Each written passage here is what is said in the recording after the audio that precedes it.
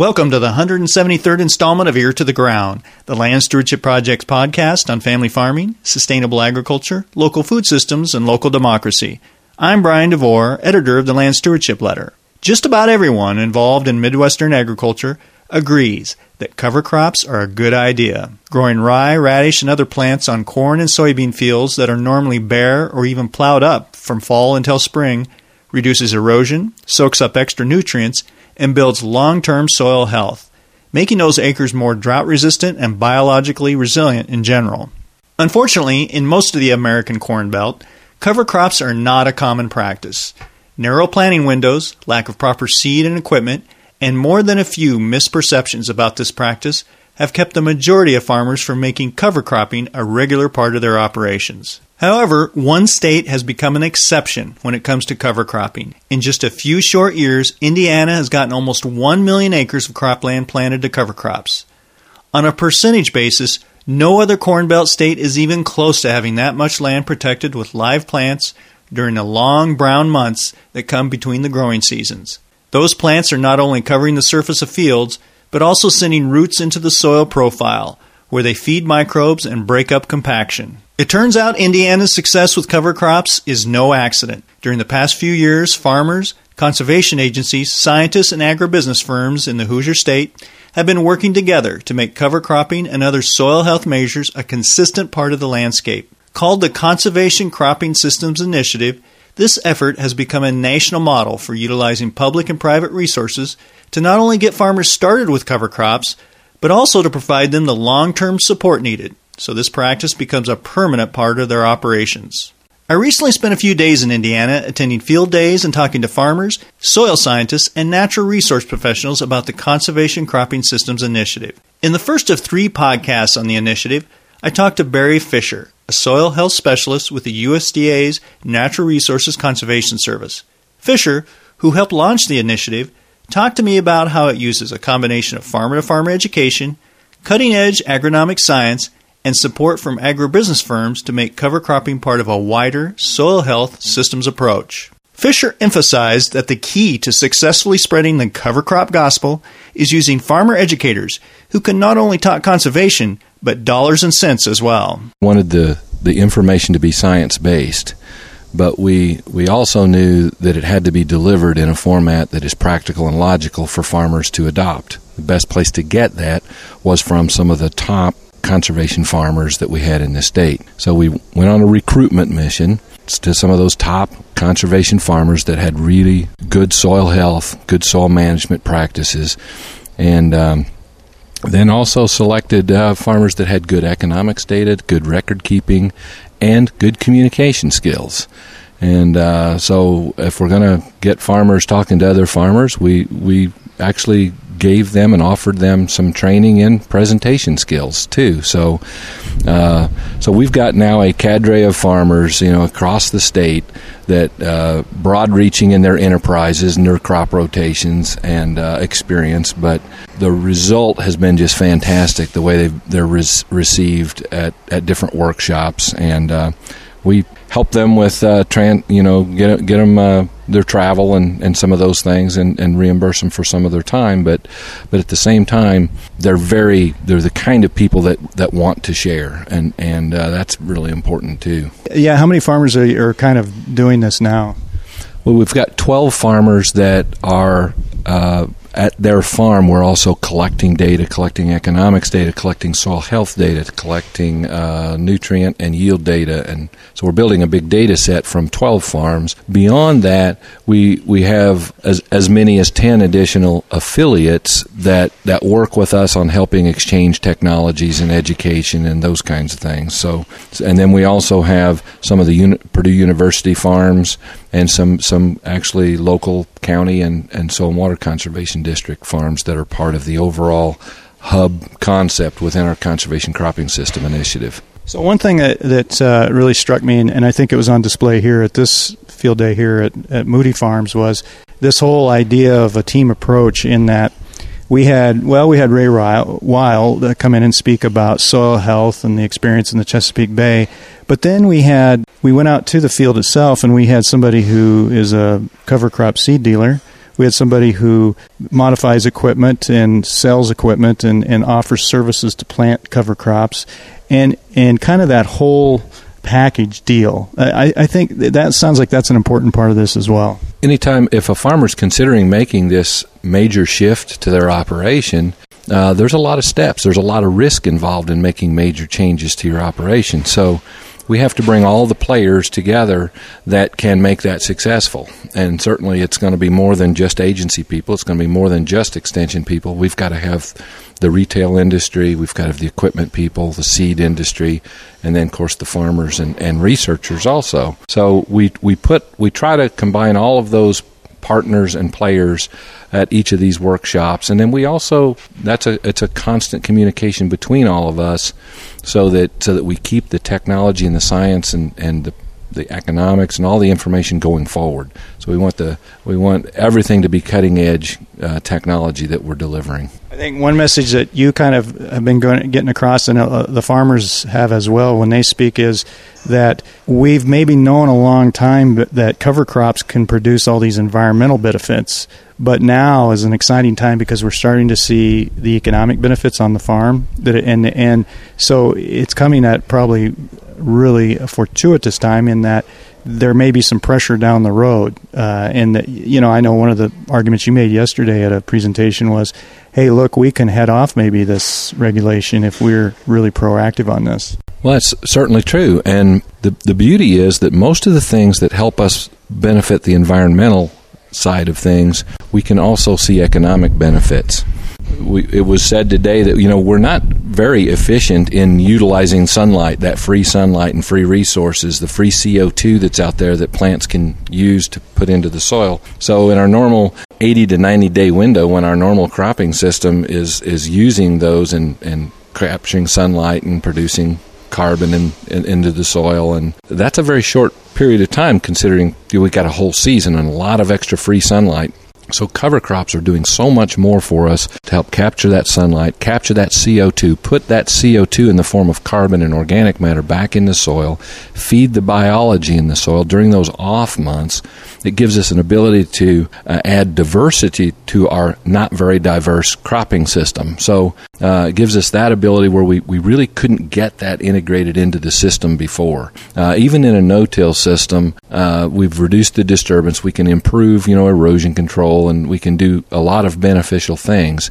But when we integrate a cover crop, a diverse mix in there, it's amazing how that system takes off. And it sounds like another important message is it's not just a matter of adapting this one piece, the cover cropping, that it has to be part of a system approach. Absolutely, and that's a big part of our conservation cropping system initiative. That's why we called it such a long name, I guess. Cover crops are kind of the new thing that people are looking at a lot, but really you need to prescribe the right cover crop that matches your crop rotation, and you've got to integrate that into, if you're going to be reducing tillage and you're using a no-till system, it has to complement the other parts of the system. And so then you probably have to ultimately adapt your nutrient management too, to once again complement your no-till system, complement the fact that you're using cover crops and maybe a different crop rotation. So the whole of the system far exceeds the sum of its parts. And it all has to be managed together as a system. And when we get that done, and that's why it takes all of these players to help us with the technology and get the system in place, when you get that in place, the economic returns and the resilience of that cropping system just explodes. I think the figure is being thrown around here that maybe around 1 million acres are cover crop now, or can you go through a little bit some of the results you've seen? And over how many years have we seen that growth? A huge explosion here lately. We ran our fall transect. We've always done a tillage transect in Indiana to keep track of where tillage trends are going. We added a fall transect to the same exact route this year just to get a better handle on where our cover crop acres were. And we thought we had between 500,000 and 1 million acres, and as we got our transect results in, sure enough, we're well over 1 million acres of cover crops in Indiana. So that's a huge amount when just back in 2005 2007, that time frame, we would have been in more like a 20,000 acre range for the whole state. So it's really grown fast, especially in the last 5 years. And we also cater with NRCS and with the state programs, a lot of the cost share programs. We tend to cater and create an advantage to those people that are integrating a system. So if we can provide these risk management funding mechanisms, we want to steer those toward the system approach first, so that farmer can see the true benefit of this, so that if the money runs out, they'll continue on with this system. That's really pretty amazing. I wonder if you could step back a little bit and think back on history a little bit. What kind of sparked all this? I mean, this is a real multifaceted approach. It isn't just saying, well, here's this new technique, let's give it a shot. You had to train these farmers, set up these hubs, work with these other groups, private businesses. I mean, was there some watershed event or something out there that really sparked an interest on the part of the NRCS here or the Department of Ag or something? Or Well, one thing an advantage we've had in Indiana for a long time is we've had a very strong partnership between our federal, state, local agencies. And so even in the early 2000s, we were looking at energy packages, trying to cut energy costs on farms and things. And when you started looking at these cropping systems started making sense. And so that sort of brought some of the partners together where they said, it makes a lot of sense to put an energy package together. And so we always had like state programs, federal programs, and county programs. It happened at that time that it made most sense to work together on some of those. So we had some of those energy bundles, if you will, going across our Indiana Conservation Partnership. But there came a point in the late 2000, about 2009, 2010, when a group of farmers got together and they said, look, this is just too important. We're going to have to figure out what it's going to take to bring the industry on board, bring a bunch of people, all of the players on board. And I will have to say it was farmer driven. We had some farmer leaders that just took this by the reins and said, and they actually corralled our agency leadership, pulled them aside and said, here's what we think ought to be our priorities for Indiana. And you know what?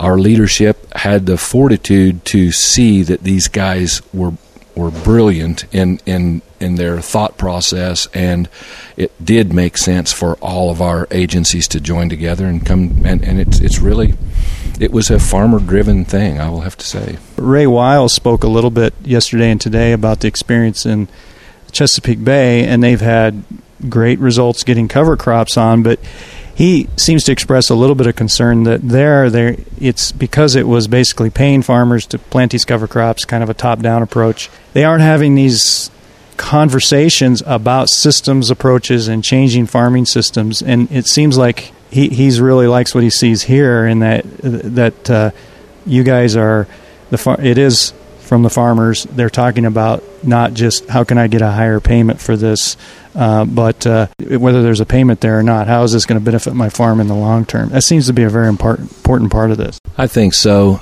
There's no question, if you want something to happen very, very fast, pass a regulation. That is a very efficient way to make a thing happen.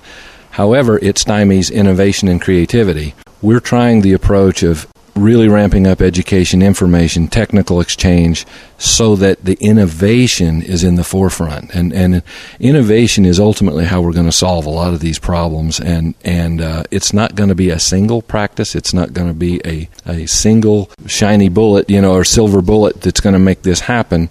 It's going to take real innovation. And so we can't take the chance on stymieing the innovation with just a flat regulation. And so I'm not saying that regulation won't eventually come to some degree, but we're trying our very best to push the innovation part out in front. And I think that's what the farmers prefer. I think ultimately it's what the regulators prefer.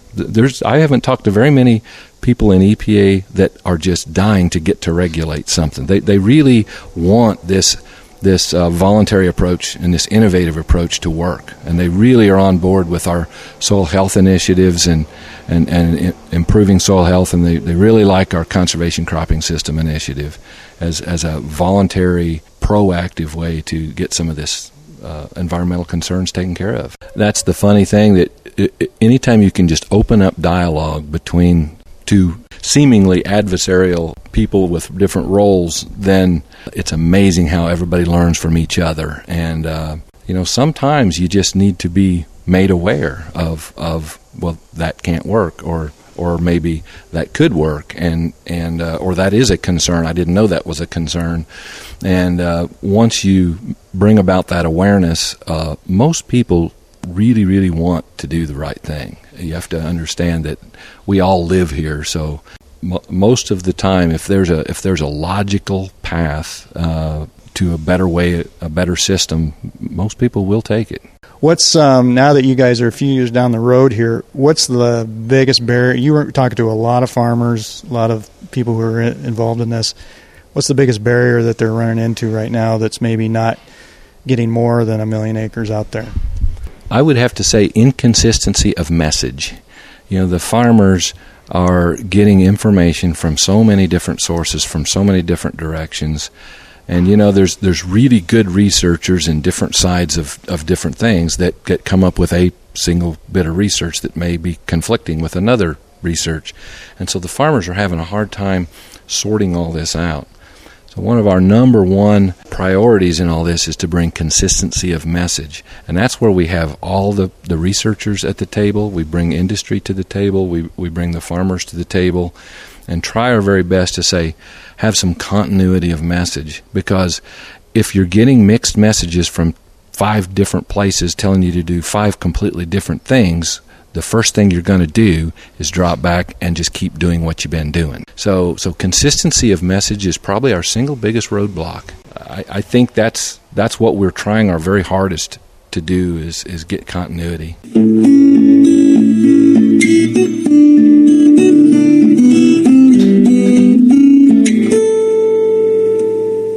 You can read more about the Conservation Cropping Systems Initiative in the article King of the Cover Crops, which appears in the number 4, 2015 edition of the Land Stewardship Letter. It's available at www.landstewardshipproject.org. If you have comments or suggestions about this podcast, contact Brian DeVore at bdevore@landstewardshipproject.org, or you can call 612-722-6377. Thanks to Laura Borgendale, Western Minnesota musician, for Ear to the Ground's theme music. And a special thank you to all of Land Stewardship Project's members who make initiatives such as this podcast possible. If you're not a member, visit landstewardshipproject.org to learn how you can support LSP. Thanks for listening.